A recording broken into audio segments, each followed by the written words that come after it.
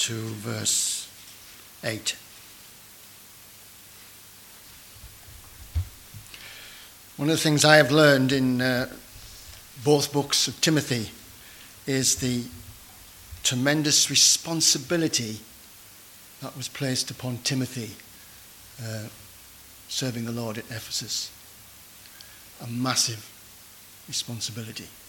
And it reminds us, everyone who teaches the Word of God, all brothers who teach the Word of God, it is a great responsibility teaching the Word of God, teaching the truth of God. And for that, anyone who stands up here needs grace to deliver the Lord's Word. Anyway, let's read together. Chapter 3, verse 10.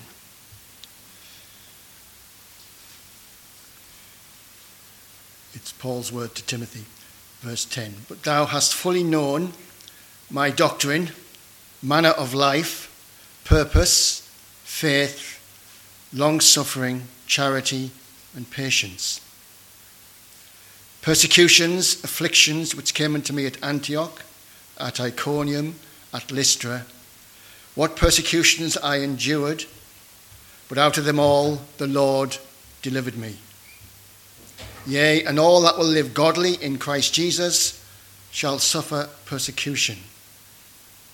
But evil men and seducers shall wax worse and worse, deceiving and being deceived. But continue thou in the things which thou hast learned and hast been assured of, knowing of whom thou hast learned them. And that from a child thou hast known the Holy Scriptures, which are able to make thee wise unto salvation through faith which is in Christ Jesus. All Scripture is given by inspiration of God and is profitable for doctrine, for reproof, for correction, for instruction in righteousness, that the man of God may be perfect, thoroughly furnished unto all good works. I charge thee therefore before God and the Lord Jesus Christ, who shall judge the quick and the dead at his appearing and his kingdom.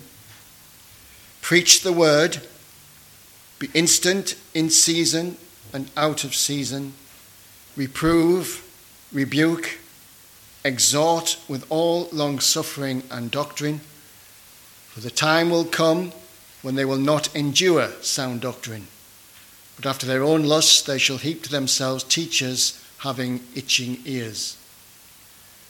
And they shall turn away their ears from the truth, and shall be turned unto fables. But watch thou in all things, endure afflictions, do the work of an evangelist, make full proof of thy ministry. For I am now ready to be offered, and the time of my departure is at hand. I have fought a good fight. I have finished my course. I have kept the faith.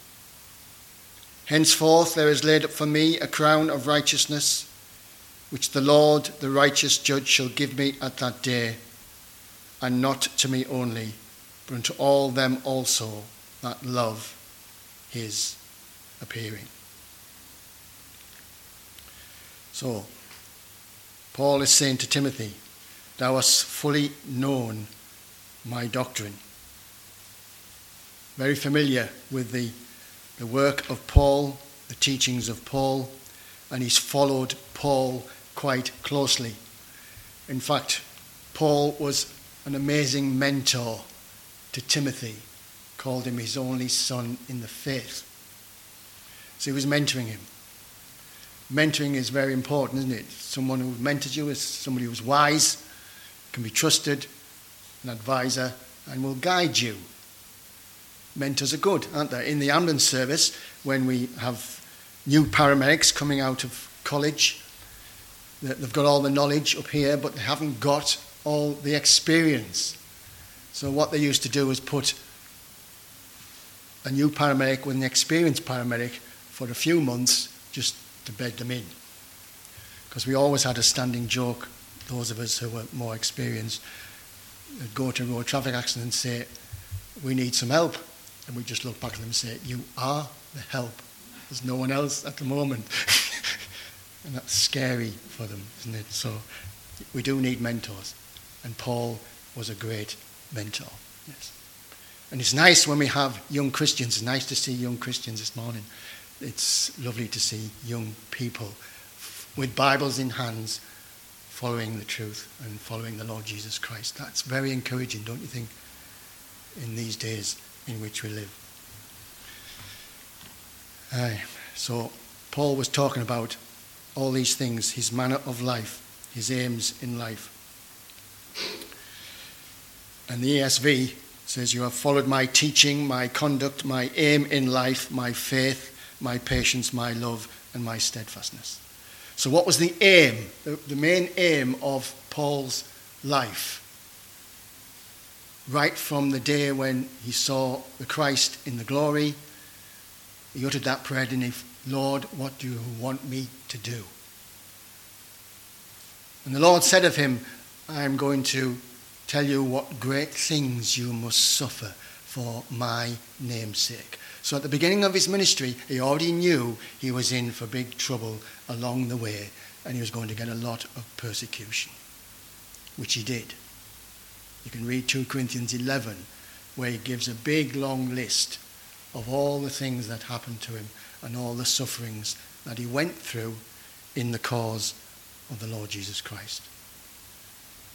But his aim was to glorify God.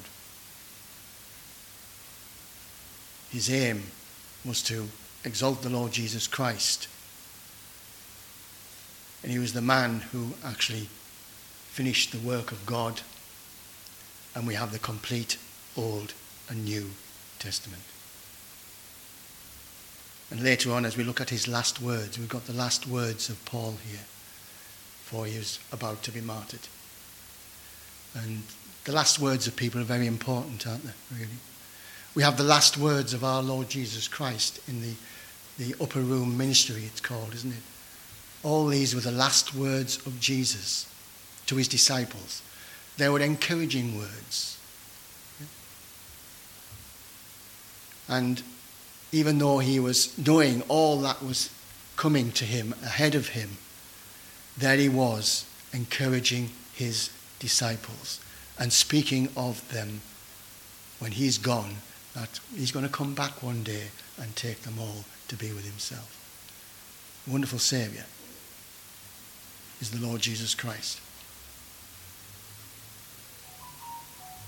And Timothy, he knew the pattern of Paul's life.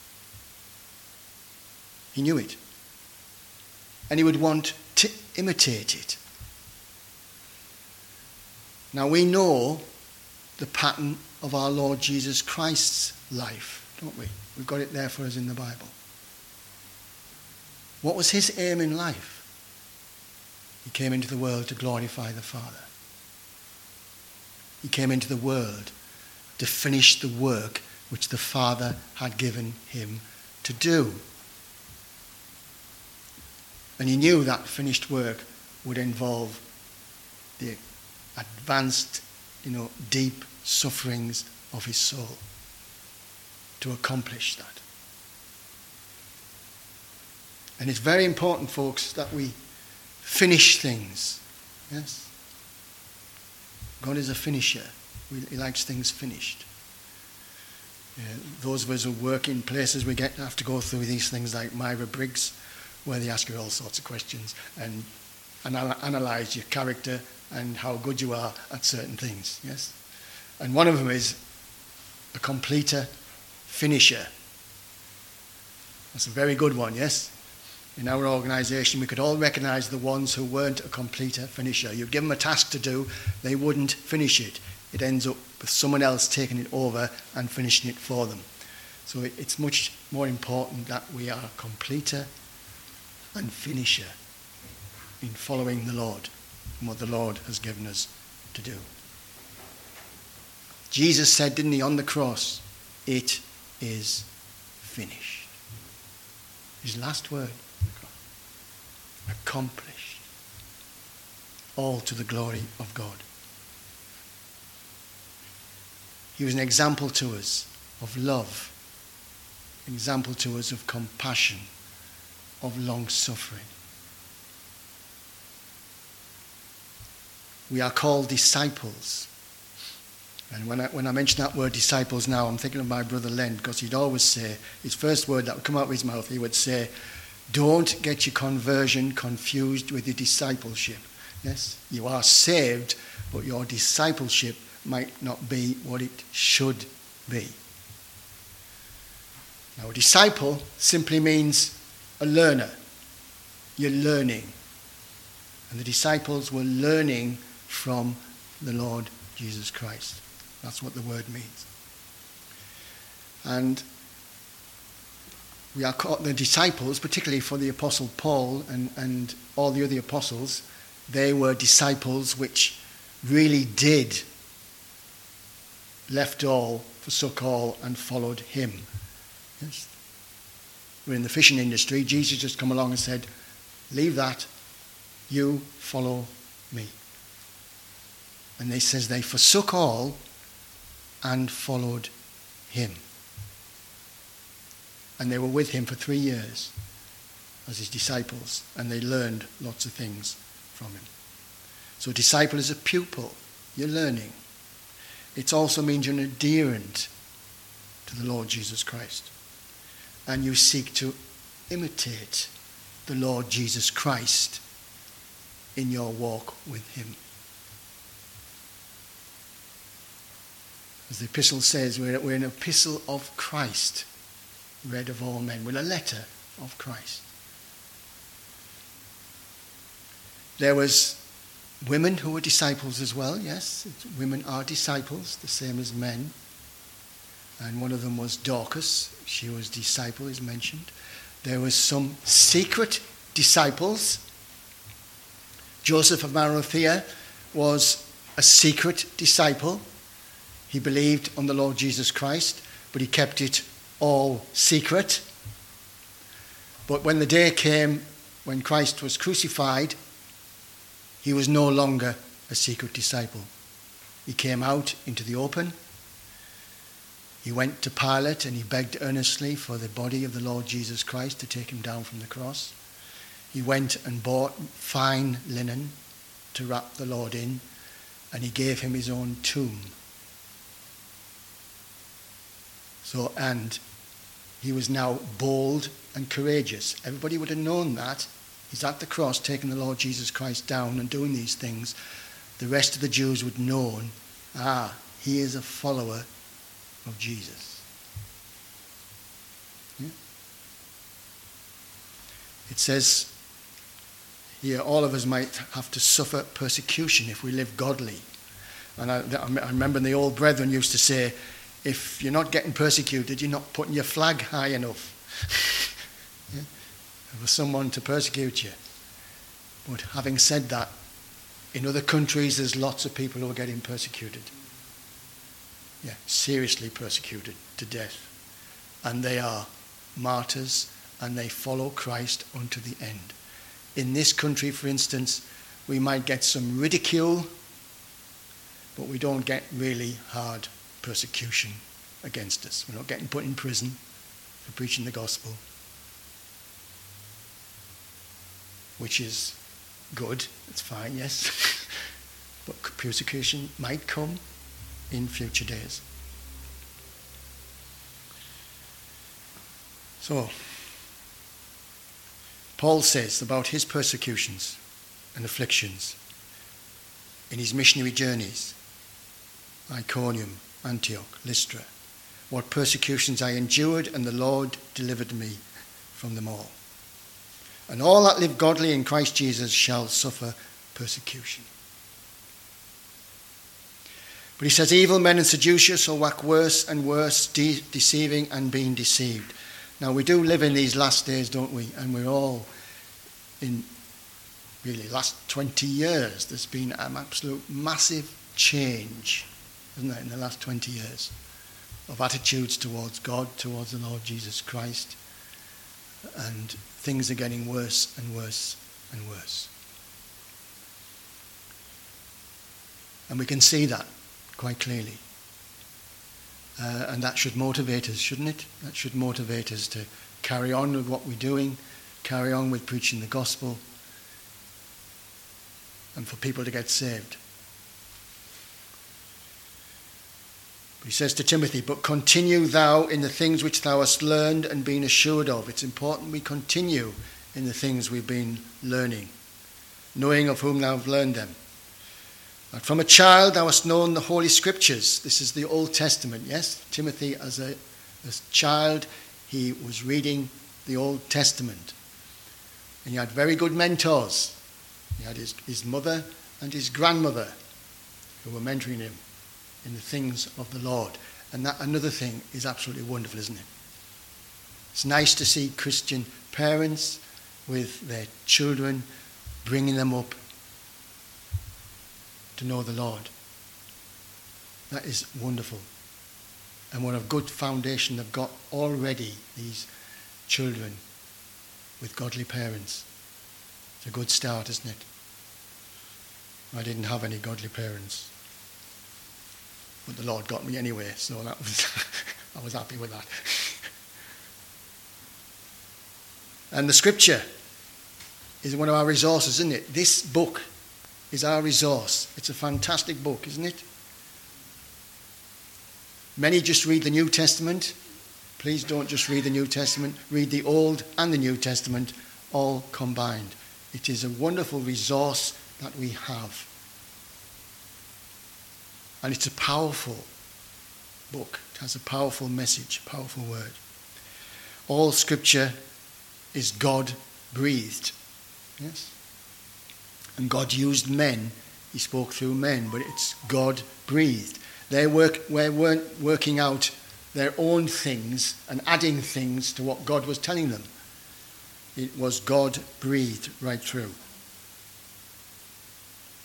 And it's profitable for teaching, it's for reproof and correction. Just ask yourself the question, when was the last time you read the Bible and it gave you a reproof or a correction or a conviction? Because it does that as well. It's for instruction in righteousness, that the man of God may be perfect, thoroughly furnished unto all good works.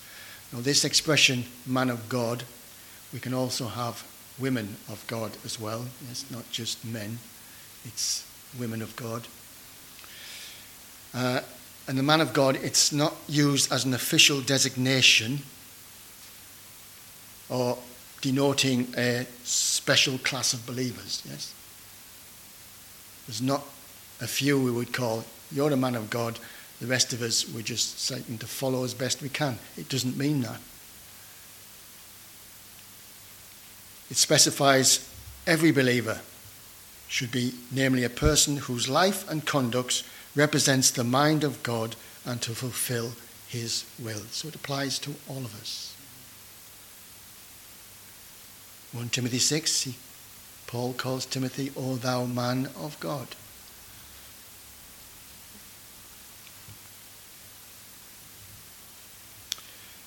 And then he says, I charge thee therefore before God and the Lord Jesus Christ, who shall judge the quick and the dead at his appearing and his kingdom. This is another lovely motivation for us as Christians, yes? The Lord Jesus Christ is first of all coming to rapture us and take us home to glory. And then the time will come when he will return to this earth. His feet shall touch the Mount of Olives. And he returns to judge the quick, which means the living. He judges the living and the nations at his appearing and his kingdom. Now every Christian is going to be there at his appearing and his kingdom because he's coming with us. Yes. Tremendous motivation for us to preach the word, be instant, in season, out of season, reprove, rebuke, exhort with all long suffering and doctrine. All this responsibility Timothy has. And we do know that at some points he was fairly timid. And at some points, the Lord, or Paul, had to say to him, look, stir up the gift of God that is in thee. Stir it up. Fan it to a flame. Yeah, the flame's going out. Get it stirred. The gifts you've given, use them. For he says, the time will come when they will not endure sound doctrine, but for their own lust shall heap to themselves teachers having itchy ears. Lots of teachers of the word of God out there are preaching rubbish, and not preaching the truth. And we need to discern that. And that's quite difficult when you're a young believer, to discern what the teaching, is that right or is that wrong? When I was a young Christian, you would read a book, and you could read the book and think, well, is this right or is this wrong? I'm not sure. So it's important that you read the word of God in that context. They shall turn away their ears from the truth and shall turn unto fables. And then Paul tells Timothy 4 things here. Watch thou in all things. It means be sober-minded. Endure afflictions. Just the same as the apostle endured afflictions. Do the work of an evangelist. Get out there and preach the gospel. Make full proof of your ministry. Fulfill your ministry. We're coming back to that word, isn't it? It's very important that we fulfill things, that we finish things that the Lord has given us to do. And then we come to these very sad words at the end. Paul says, I am now ready to be offered, and the time of my departure is at hand. Now this word means, it's likened to the drink offering.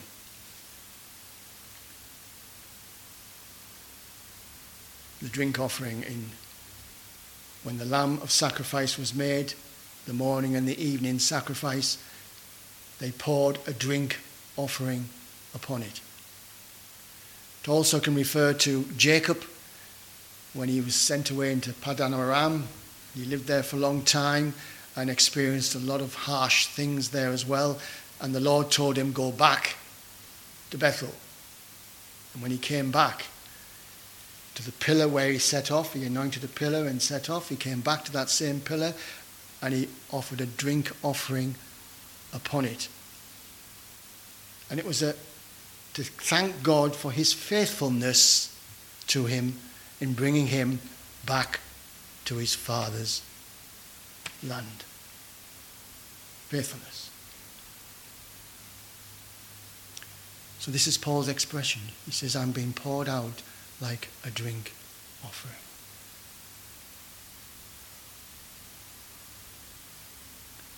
He says, I have fought a good fight. And he came through victorious. I have finished my course.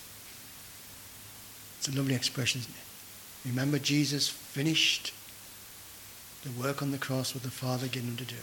Paul has finished his course now. He's departing. I have kept the faith.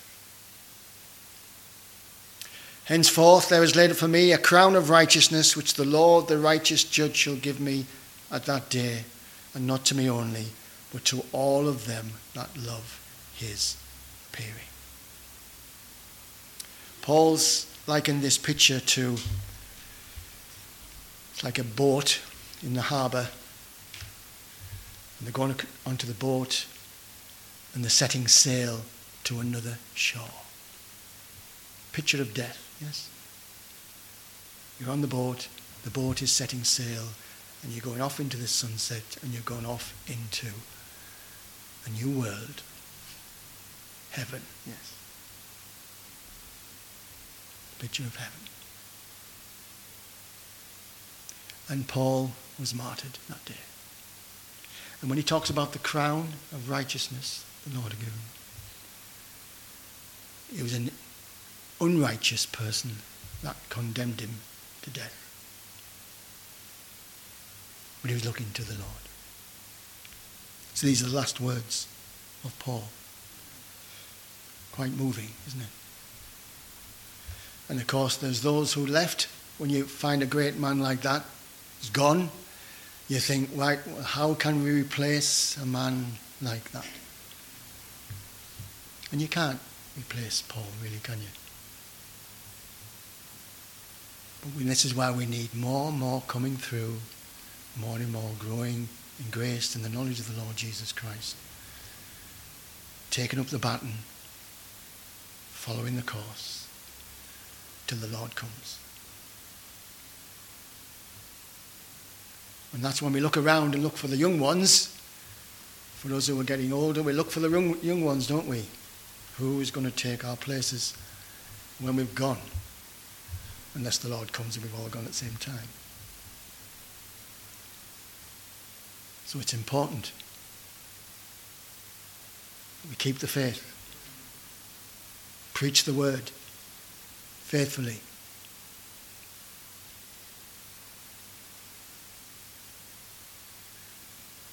And that's a great thing for us to do. Remember, we need grace, daily grace, to follow the Lord. As I closed in prayer there, it strikes you, doesn't it, when the Lord turned to them and said, will you also go away? To whom shall we go? Would you want to depart from Christ now? You would not want to depart from Christ. He is our hope. Let's close in prayer. Father, again we give thanks this morning for the preciousness of remembering our Lord Jesus Christ and how he glorified thee in thought